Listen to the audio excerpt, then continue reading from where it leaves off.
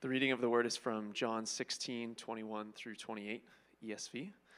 When a woman is giving birth, she has sorrow because her hour has come. But when she has delivered the baby, she no longer remembers the anguish, for joy that a human being has been born into the world. So also you have sorrow now, but I will see you again, and your hearts will rejoice, and no one will take your joy from you. In that day you will ask nothing of me. Truly, truly, I say to you, whatever you ask of the Father in my name, he will give it to you. Until now you have asked nothing in my name. Ask, and you will receive, that your joy may be in full. I have said these things to you in figures of speech. The hour is coming when I will no longer speak to you in figures of speech, but will tell you plainly about the Father.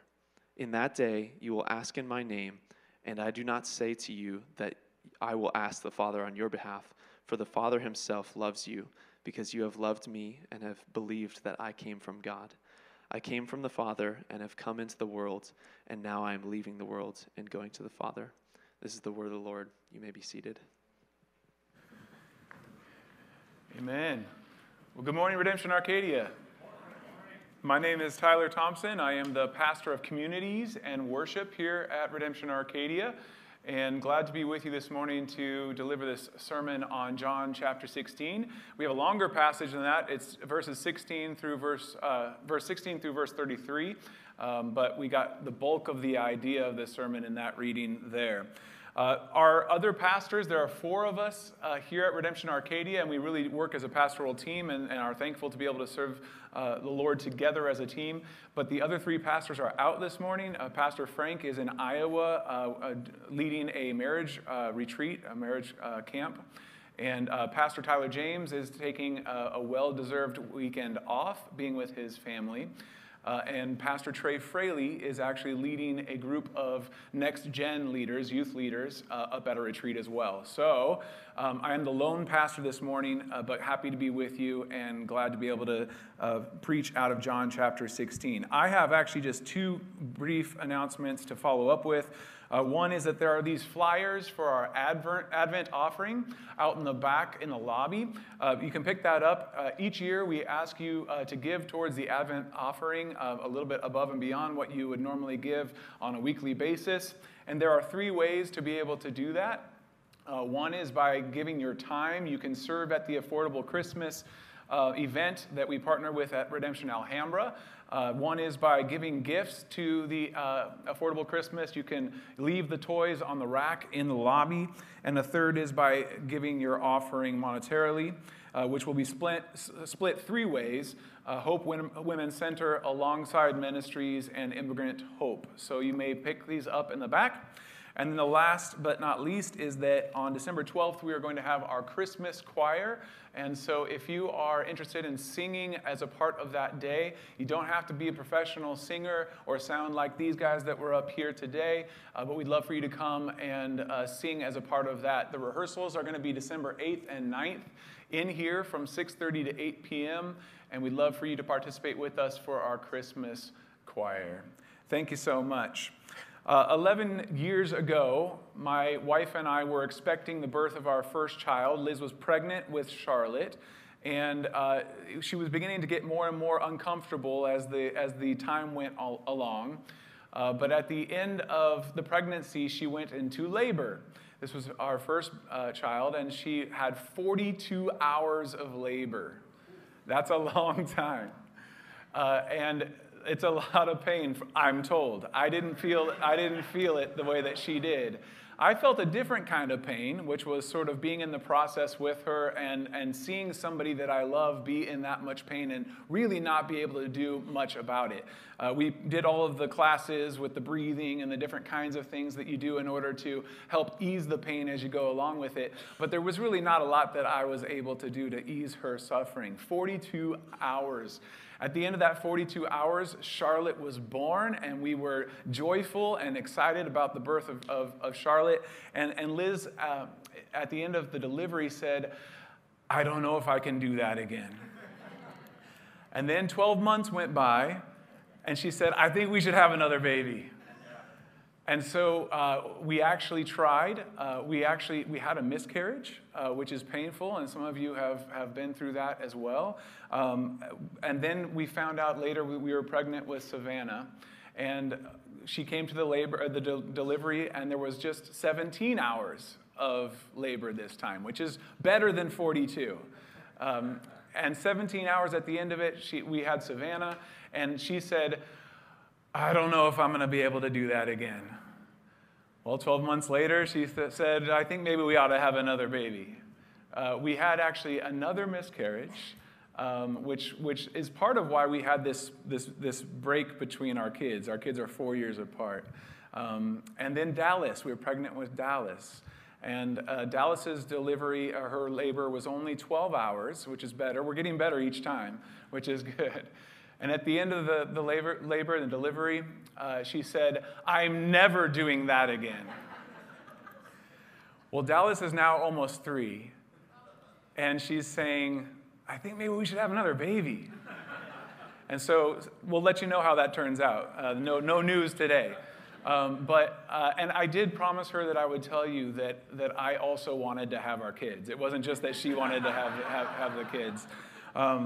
But there is this thing that happens for moms where they actually can forget the pain of childbirth once the child is there. And so she loves babies. She loves that period of having a baby at home. And she sort of thinks to herself, I'm going to want to do this again because I don't remember how bad it was in the moment. Well, that theme is here in our passage today. And it's just bonkers because Jesus actually knows that theme. Now, he never delivered a baby himself, at least not that I've seen in Scripture. But Jesus knows this idea that women have this immense pain during childbirth, and then this sorrow turns to joy later on. And that's the theme of our passage today, that our sorrow will turn into joy through Jesus. And we live in this sort of now and not yet period of the church, which is that we still experience sorrow. We know that one day there will be no more pain or sorrow. One day we will be with God for all eternity, and that sorrow and pain will not exist. But there are promises in this passage today that Jesus promises that we will have sorrow in this world, but that we are to take heart because he has overcome the world, and that sorrow will turn into joy. Amen? Amen. So you can open up in your Bibles, John chapter 16. By the way, this is our last sermon in John of the year. We're going to start our Advent series next week, and we'll come back to John in the new year. John chapter 16, starting in verse 16. The first thing that we see in this passage is that Jesus understands our pain even when we do not. Even when we do not understand our pain, Jesus understands it. Verse 16, he says this, "A little while, and you will see me no longer. And again a little while, and you will see me." So some of the disciples said to one another, "What is this that he says to us, 'A little while, and you will not see me'? And again a little while, and you will see me, and because I am going to the Father." So they were saying, "What does he mean by a little while? We do not know what he is talking about." I want to point out just for a moment here that it's interesting that John includes this sort of dialogue between the disciples. That Jesus is sort of speaking in a parable or speaking in allegory, speaking with some of the gem of the wisdom and the truth hidden, which is what he did many times in his teaching. But the disciples are puzzled by this riddle that Jesus has said, "A little while." And so they're saying to each other, "What does he mean, a little while?" And it sort of reminds me that if you're in the car on a long road trip with kids, and the kids are saying, are we there yet? They don't really have any sense of time. There's not really any indication with kids about how much is a little while. Oh, sure, we'll be there in a little while. What does that mean? Does that mean 5 minutes? Does that mean 5 days? Does that mean 5 years? What is a little while? And I think there are two things that are happening here, and probably the reason that John is including this is that the disciples, even now in John chapter 16, don't really understand what's happening. Even this close to the death of Jesus Christ, the disciples don't really understand what's going on. It speaks to the just magnitude of this God who created the world, who is Lord over creation, who is still Lord even during the fall, who has a plan for redemption and one day will restore all of creation. It speaks to this God who knows above and beyond anything that we can imagine or know. The fact that he is this other, different than us, that he understands things that we just possibly couldn't. And so the disciples are wondering what it is that Jesus is saying. Now, I think there are two things that he's alluded to here. One, if you think about the current state of the being of the disciples and what is happening with Jesus, he's about to go to his death and the resurrection, and he knows this. And so he's saying in a little while, he's talking about very soon he will go to his death, where he will be crucified on the cross for the sin of the world. And then in a little while, on the third day, he will rise again, and he will be restored unto new life. So there's sort of this present reality that he's speaking to. But as is often the case in prophecy and Scripture, he's also talking to a future reality, which is that he will go and ascend to go to the Father, and then there will be a longer little while where the disciples will not see him, and then he will come again at the end of time, that he will come for the second coming. This present and future reality is what Jesus is speaking to. And we as a church, we find ourselves in the middle of that. Post-resurrection, post-ascension, but pre-second coming of Jesus. And that's where we find our sorrow and our joy. We find our sorrow and our joy in our daily walk in that period of time, in that little while after the work of Christ on the cross and before his coming again. And so the Christian mantra from the beginning of this passage is, Christ has died, Christ has risen, and Christ will come again. Amen? And so Jesus knows, in verse 19, he says, Jesus knew that they wanted to ask him, and so he said to them, is this what you are asking yourselves? What I meant by saying, a little while, and you will not see me, and again a little while, and you will see me? Truly, truly, I say to you, you will weep and lament, but the world will rejoice. You will be sorrowful, but your sorrow will turn into joy. I love this, that Jesus knows what they want to ask before they ask it. And that's not the only place in Scripture that we get that reality and that truth. That the Father knows what we want to ask before we ask it, right? And so God here knows, Jesus knows what they want to ask, and so he nails it. He says, is this what you want to know? And then he says, you will weep and lament, but the world will rejoice. What do you think he's talking about there? That the disciples will experience something where the world will rejoice at what is going on, but they will weep and lament about it.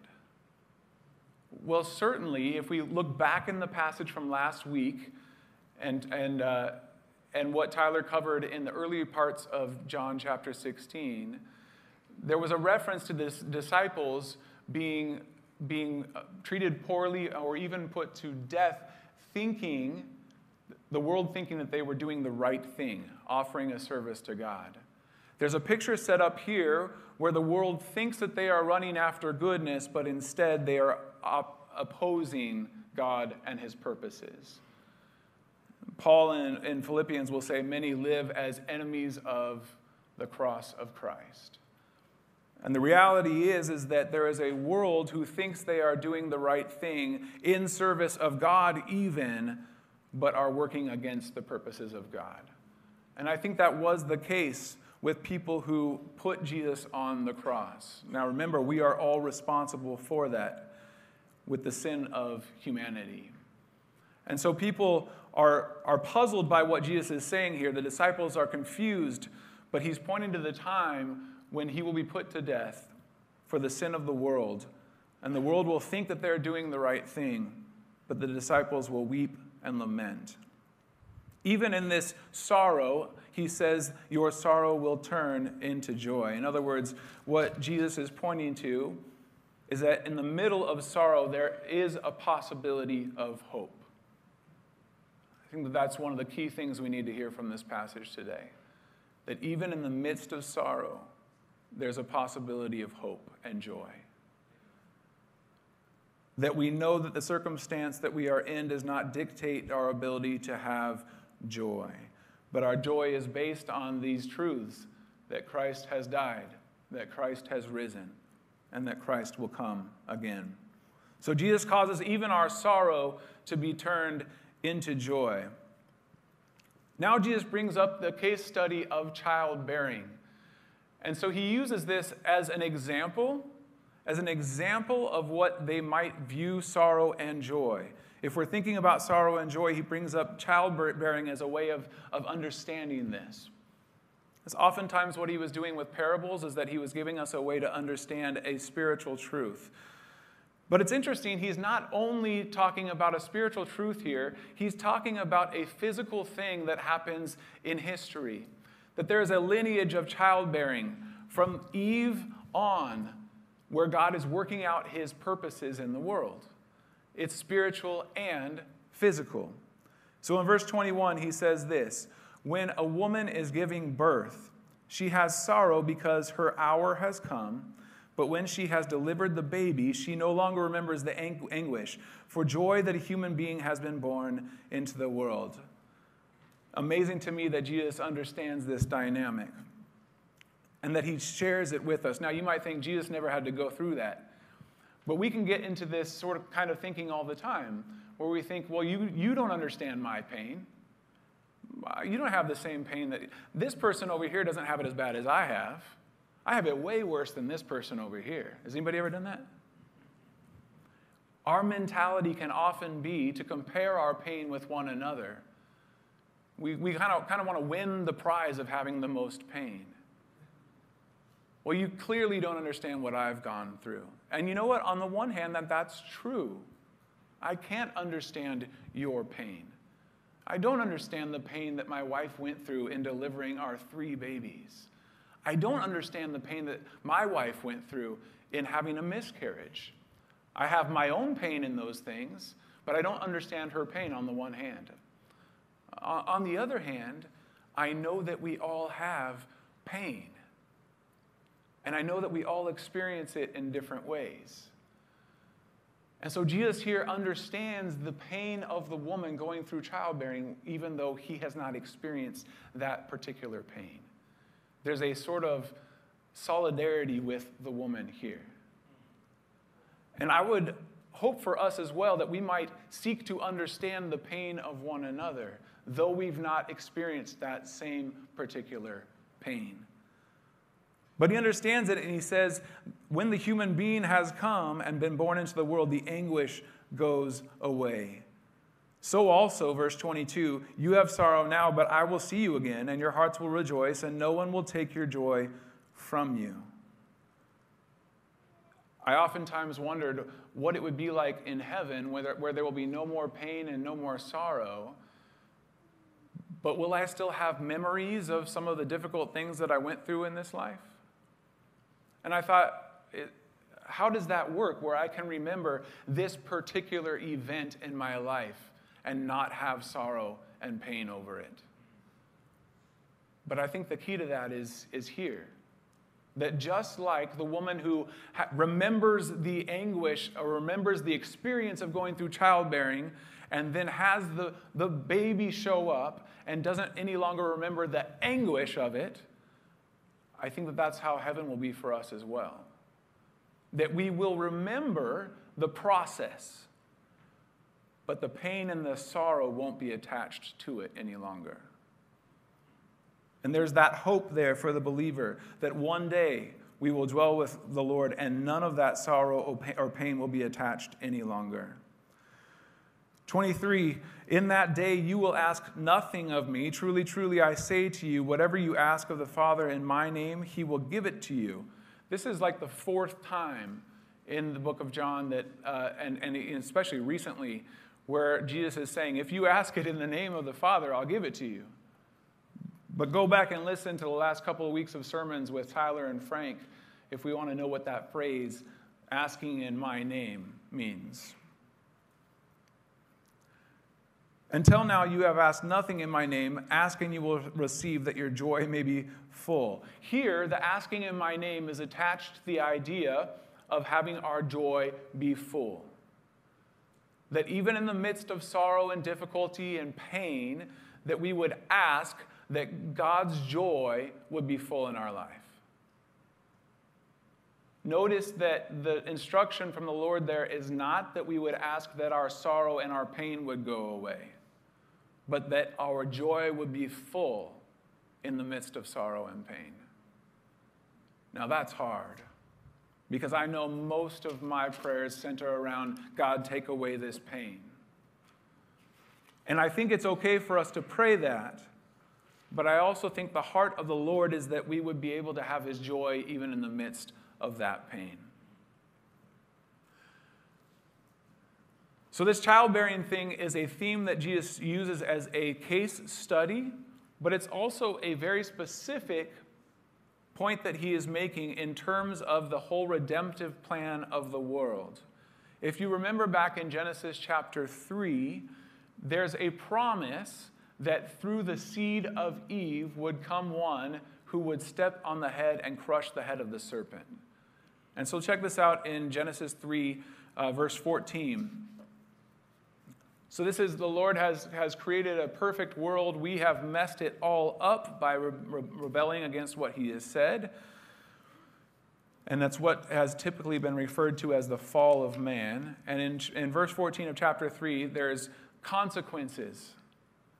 From our sin and rejection of God has come suffering and pain and death and destruction into the world. The world is now broken. And God says this, the Lord God said to the serpent, because you have done this, cursed are you above all livestock and above all beasts of the field. And on your belly you shall go, and dust you shall eat all the days of your life. I will put enmity between you and the woman, and between your offspring and her offspring.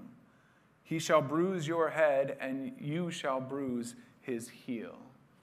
This verse in Genesis 3:15 is oftentimes referred to as the proto-evangelion, or the first good news of the Bible. That even here in the 3rd chapter of Genesis, that we have the coming of the Messiah who would crush the head of the serpent, even as the serpent bruises his heel. But notice that word, between your offspring, between your seed in another translation. That through the seed or offspring of Eve would come this Savior. Through the childbearing would come one who would save the world. To the woman, in verse 16 of Genesis 3, to the woman he said, I will surely multiply your pain in childbearing. In pain you shall bring forth children. Your desire shall be contrary to your husband, but he shall rule over you. Now this led me to ask, what does multiplying pain mean? Does that mean that there was pain already? Because if you multiply 0, you get 0. So that word multiply, and another translation says increase. But what does it mean to multiply the pain in the childbearing? Well, what it means is that there is already some kind of pain in the childbearing, but it will be multiplied. Here's the distinction. There are 2 different words that get used for pain in Hebrew, at least 2. One has to do with labor, work, which is a good thing. And a second one has to do with suffering, which is not a good thing. Pre-fall, there is labor. There is work. There are things that man and woman are supposed to do in this world that will cost us something. Think of it as if you go and you're lifting weights and you're trying to do resistance and so that you can build muscle. There's a pain associated with that, but it's a good pain. Or think of it in a different way as if I'm putting my hand on the stove and there's a little bit of heat there, there's a little bit of pain there, that's a good thing. So I know that I don't burn my hand.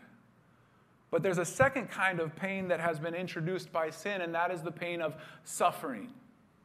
increased pain, multiplied pain, unnecessary pain. Pain that goes beyond what is good for us. As a result of the fall, there will be increased, multiplied pain in childbearing. In other words, the thing that comes to bear fruit, a new human, will be increased in the suffering as a result of the fall. Prior to that, childbearing would have been more like lifting weights, which would have been great. But our sin changed the world. And he says this to Adam in verse 17, because you have listened to the voice of your wife and have eaten of the tree of which I commanded you, you shall not eat of it. Cursed is the ground because of you. In pain you shall eat of it all the days of your life. Thorns and thistles it shall bring forth for you, and you shall eat the plants of the field. By the sweat of your face you shall eat bread till you return to the ground, for out of it you were taken, for you are dust, and to dust you shall return. Yes, through sin, because of sin, there will be death. But also he's saying there, your work will get harder. Again, work was a good thing. Suffering was not. And the multiplication of the pain is in moving the work from the category of labor to a category of suffering. Now, I know we're on a giant rabbit trail here, but give us one more minute for 1 Timothy 2:15. 1 Timothy 2:15 says this, yet she will be saved through childbearing, if they continue in faith and love and holiness with self-control. What? She will be saved through childbearing? People have debated about what's intended here. Does this mean that a woman only is saved if she has a baby? Well, no. That can't be what that means. Well, here, when Paul writes Timothy, he is also referring to this process of childbearing that will lead to a Messiah who steps on the head of the serpent. And so the verse, yet she will be saved through childbearing, it's not saying that the woman will only be saved through childbearing. It's saying that we will be saved through childbearing as Jesus comes in the form of man. And this Jesus will come as one who will save the world. He will live a perfect life. He will die on the cross. He will rise again the third day so that our sorrow may be turned into joy. Amen? So there's a work of Christ that he has for us. And we ought not to think that all pain is bad. That there will be some pain that indeed is helpful for us. It's the suffering that is no good. And it's the suffering that God never intended for us, but that we brought upon ourselves with our sin. Work and labor was there from the beginning, and God intends for us to continue to live out our lives with that work and labor. It's as Pastor Trey Fraley says, dreams don't work unless you do. I had to get Trey in there somehow. So the third thing that we see in this passage, let's go back to John. Jesus promises victory as we walk through sorrow and joy together. Picking back up in verse 25, he says this, I have said these things to you as in figures of speech. The hour is coming when I will no longer speak to you in figures of speech, but will tell you plainly about the Father. In that day you will ask in my name, and I do not say that I will ask the Father on your behalf, for the Father himself loves you, because you have loved me and have believed that I came from God. I came from the Father and have come into the world, and now I am leaving the world and going to the Father. Now you can see even in this text how there's two different realities happening. He's foreshadowing the death and resurrection, and he's foreshadowing the ascension and the second coming. And in the midst of this, he's saying, there will come a day where you will understand clearly what just happened. Remember, this is also coming right on the tails of the teaching on the Holy Spirit. In the last couple of weeks, our passages has taught on the coming of the Holy Spirit, and the Holy Spirit would help you to understand all truth. Again, he's referencing here that once I go to the Father, the Spirit will come, and you will understand. You see, we need the Spirit in order to understand the things of God. And Frank and Tyler did a fantastic job on the Holy Spirit the last couple of weeks. Again, if you have not heard those sermons yet, jump online and check those out.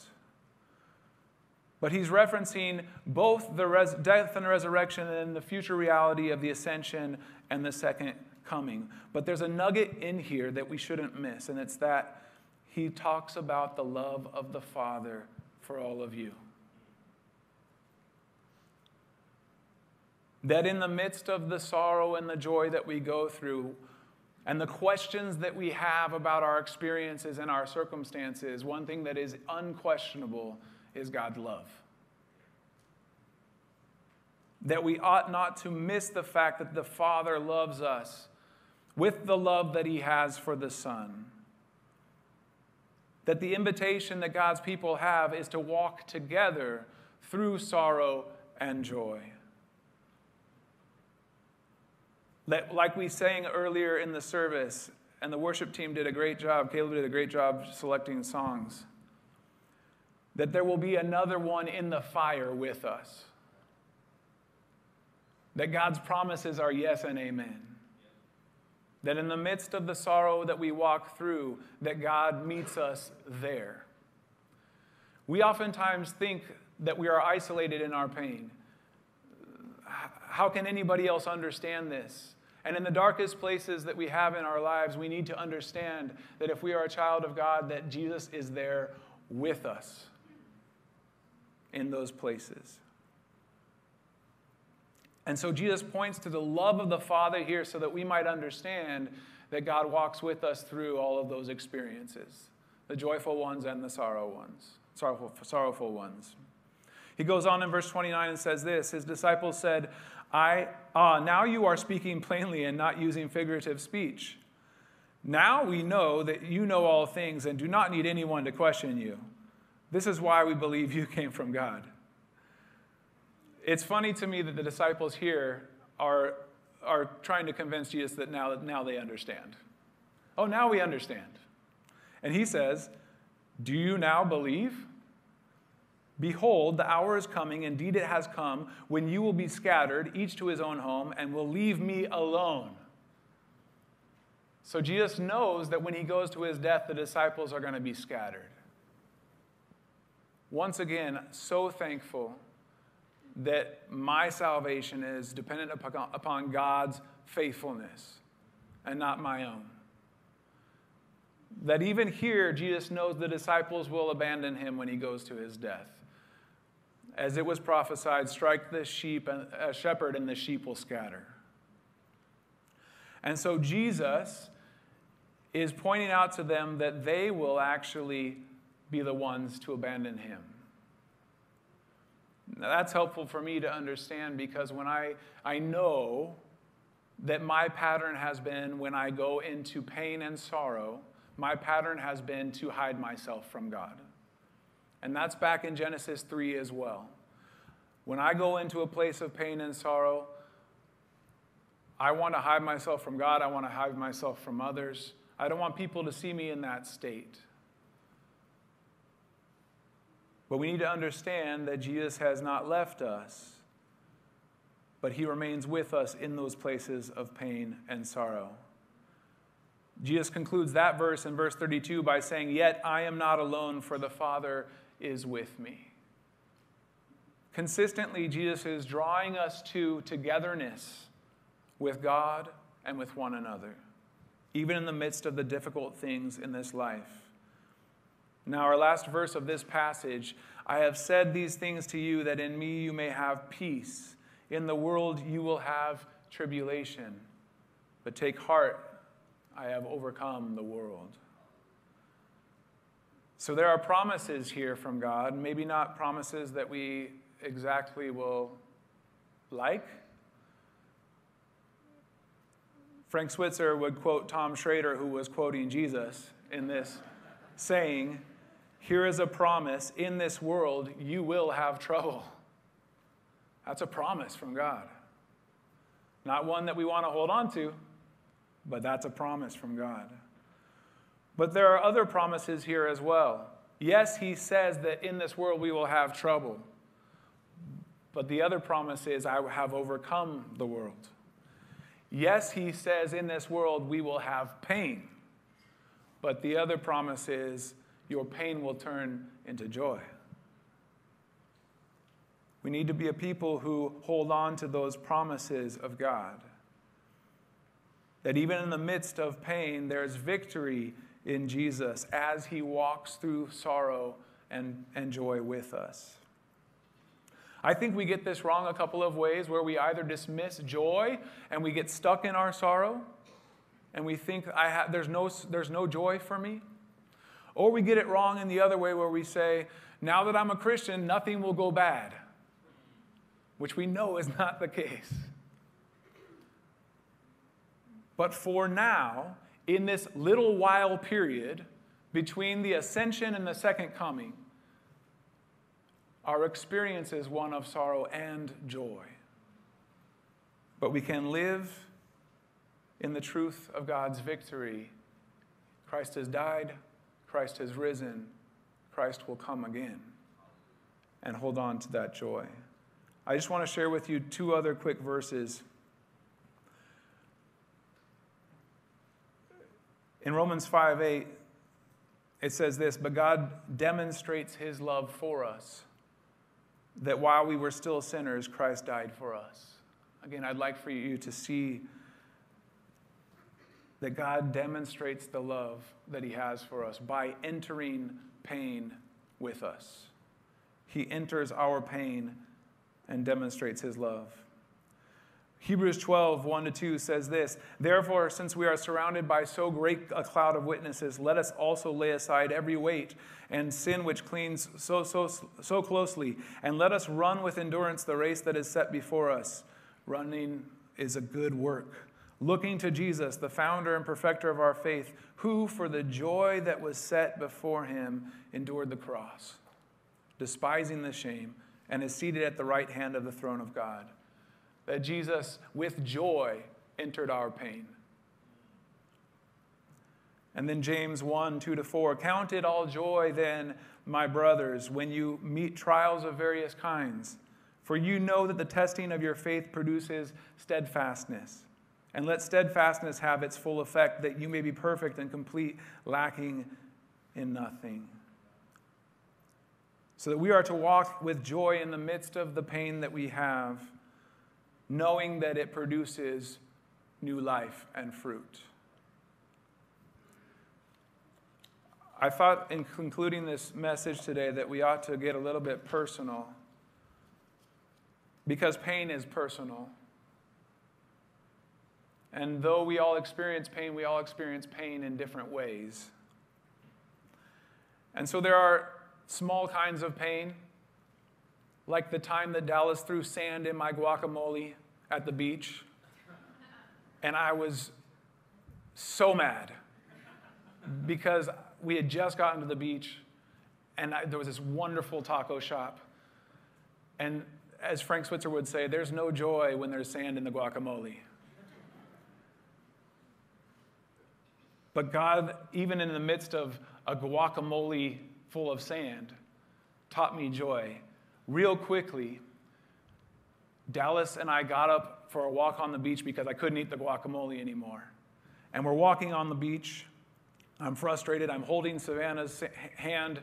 I've had trouble parking. We finally got everybody to the beach. I got the tacos. I got the guacamole, and there's sand in the guacamole. And I'm walking along the beach, and I'm furious. And this woman who's in her mid-60s walks up to us and says, do you want to look at this? What? Do you want to look at this? And she holds out a sand dollar. And she gives it to my daughter, who's just amazed. A live sand dollar. Still has it's not just like the shell, right? And I'm furious. And this woman is showing my daughter a sand dollar. And Dallas is just giggling about it as well. And she says, you know how God works, right? And I'm like, okay, Lord. I'm still mad about the guacamole, but okay. You know his creation and how he reveals his goodness through his creation? Just random person on the beach. Yeah, I know. He's amazing, isn't he? Yeah, he is. Okay, Lord, I got you. What's your name? My name is Luz Maria Patricia Pani. Oh, nice to meet you, Luz Maria. I just wanted you to know that God loves you and God bless you. Amazing. And I wouldn't have met Luz Maria Patricia Pani without sand in the guacamole. So there's little things like that, right? Where God, in the little frustrations of our lives, and oftentimes the pain that we think that we have is really just that, just little stuff. But there's another category there, which is that there's real pain. And I've been walking through a lot of that with having lost my friend Clark, and I've shared that with you guys several times. But how much I've just missed Clark. And so there are bigger pains like that. I went through a prodigal son period in my life when I was 23, 24, 25 that I can share with you sometime. And there's real pain in this world. Even this week, I was talking with a student at GCU and a friend of mine from 20 years ago about breakups that have just rocked their world. And here in this congregation, there are people who are really suffering with family members and sicknesses, diseases, relationships. Too many to name, but that we've been praying for diligently. And what about the times when birth pains don't lead to babies? Like we shared with the miscarriages that we had. There are people in this congregation who are really suffering. And yet God wants us to know that in the promise of tribulation, there is promise that he has overcome the world. And in the promise of pain, there is the promise that that pain will turn to joy. And there is the promise that he has victory over these things and that he walks with us through the sorrow and the pain. At our preaching collective, Josh Butler, who is one of the lead pastors at Redemption Tempe, he said that redemption and restoration after the fall is better than creation before the fall. In other words, we don't long to go back to the garden, as good as it was. What we long for is heaven for all eternity with God, because that will be even better. And that redemption and restoration after the fall is better than creation before the fall. We look ahead, and through Christ we can endure all things. Amen. We're going to pray in a moment for our communion. And today we'll ask you to come forward and use the kits here, one row at a time, as we take communion in response. But I want to just let you know that we're starting next week in our Advent series. And the first sermon is on incarnation, or as we would say from today, salvation through childbearing. That Christ came to be born of a virgin, lived a perfect life, and went to the cross to die for the sin of the world and rise again the third day. In this time, in a little while, between the ascension and the second coming, he asks us to take communion as often as we meet, that we might recall the sorrow and the joy that was experienced by Christ as he went to the cross. That he gave his body and that he gave his blood for the sin of the world. And so we'll take together the bread and the cup. As Frank said a couple weeks ago, we do have plans, by the way, to bring back bread, hopefully at some point. But we'll take that together as a way of understanding that Jesus has taken on our sorrow, and with joy he went to the cross for the salvation of the world. Let me pray for us. God, we praise you that you walk with us through our sorrow and through our joy. God, that you promised to us that you've overcome the world, and that you promised to us, Lord, that there would be joy and that our pain even would be turned into joy. God, we don't know how that's going to work in our present situations, but I do pray for all those that are suffering in our congregation, Lord, all those who are suffering in our world, Lord, as a result of our own sin. God, we pray that you would allow for even these things to be turned into joy through your victory in the cross. And God, that we might be a people who endure all things because of your company and the power of your resurrection. May we too rejoice in the midst of sorrow. So God, I pray that you would minister deeply to those of us that are taking communion together at this time, that through this process of remembering your death and resurrection, Lord, that you would be ministering to our needs, meeting us in the place of our sorrow, and filling us with joy by your Spirit. And we pray this in the name of Jesus.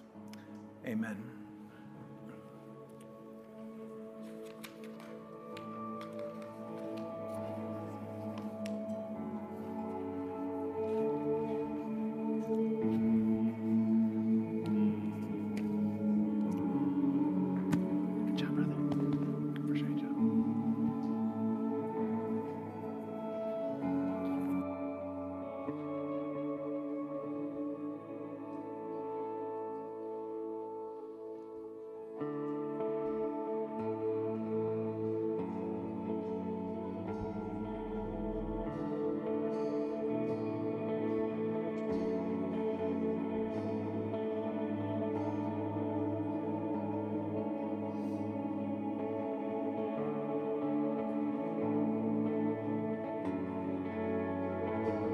In my mother's womb, you formed me with your hands, known and loved by you.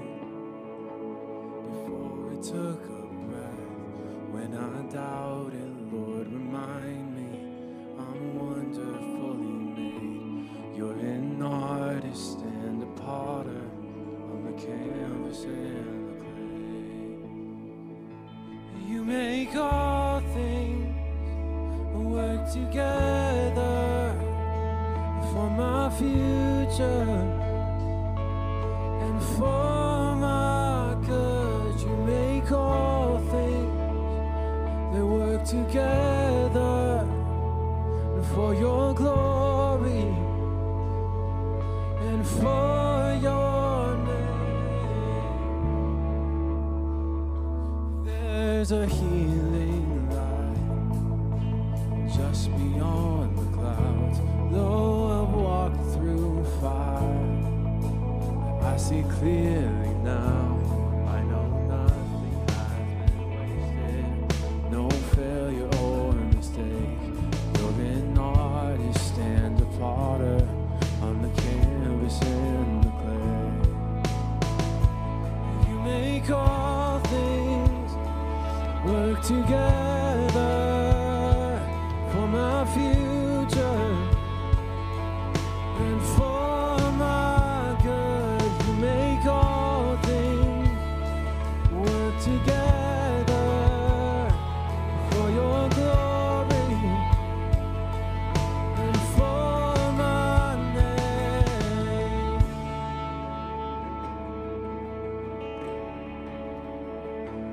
I know nothing has been wasted, no failure or mistake.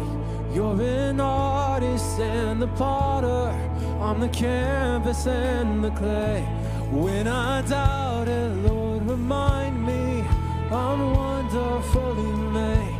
You're an artist and a potter, I'm the canvas and the clay. Yeah, you make all things work together for my future and for my good. Yeah, you make all things work together for your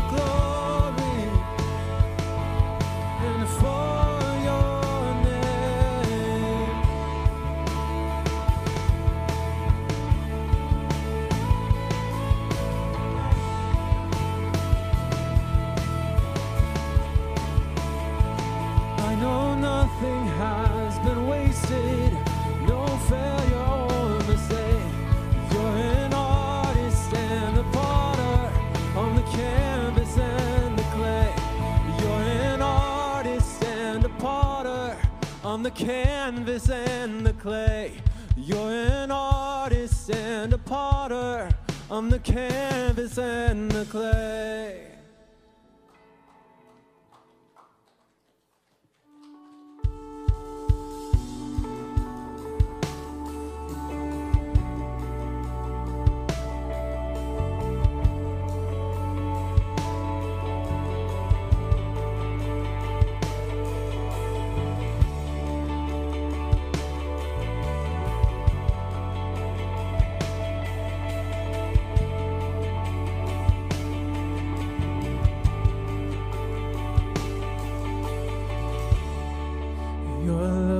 Devoted like a ring of solid gold, like a vow that is tested, like a covenant of old. Your love is enduring through the winter rain and beyond the horizon, with mercy for today.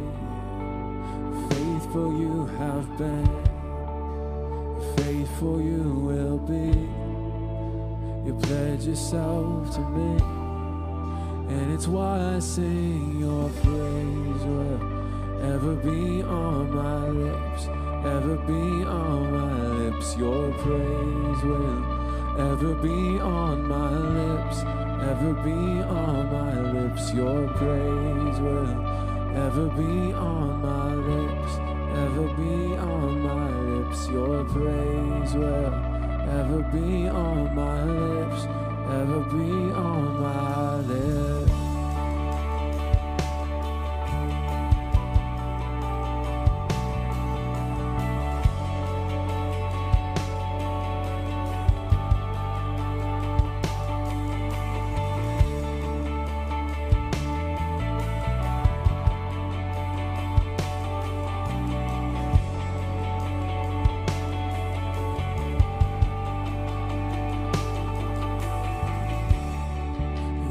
Father the orphan, your kindness makes us whole.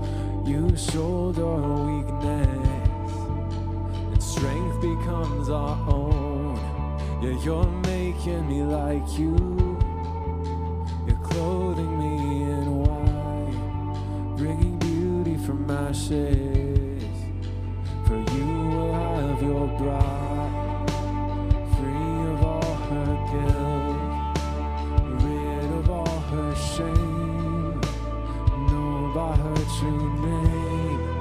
And it's why I sing your praise will ever be on my lips, ever be on my lips. Your praise will ever be on my lips, ever be on my lips. Your praise will ever be on my lips, ever be on my lips. Your praise will ever be on my lips, ever be on my lips. You will be praised, you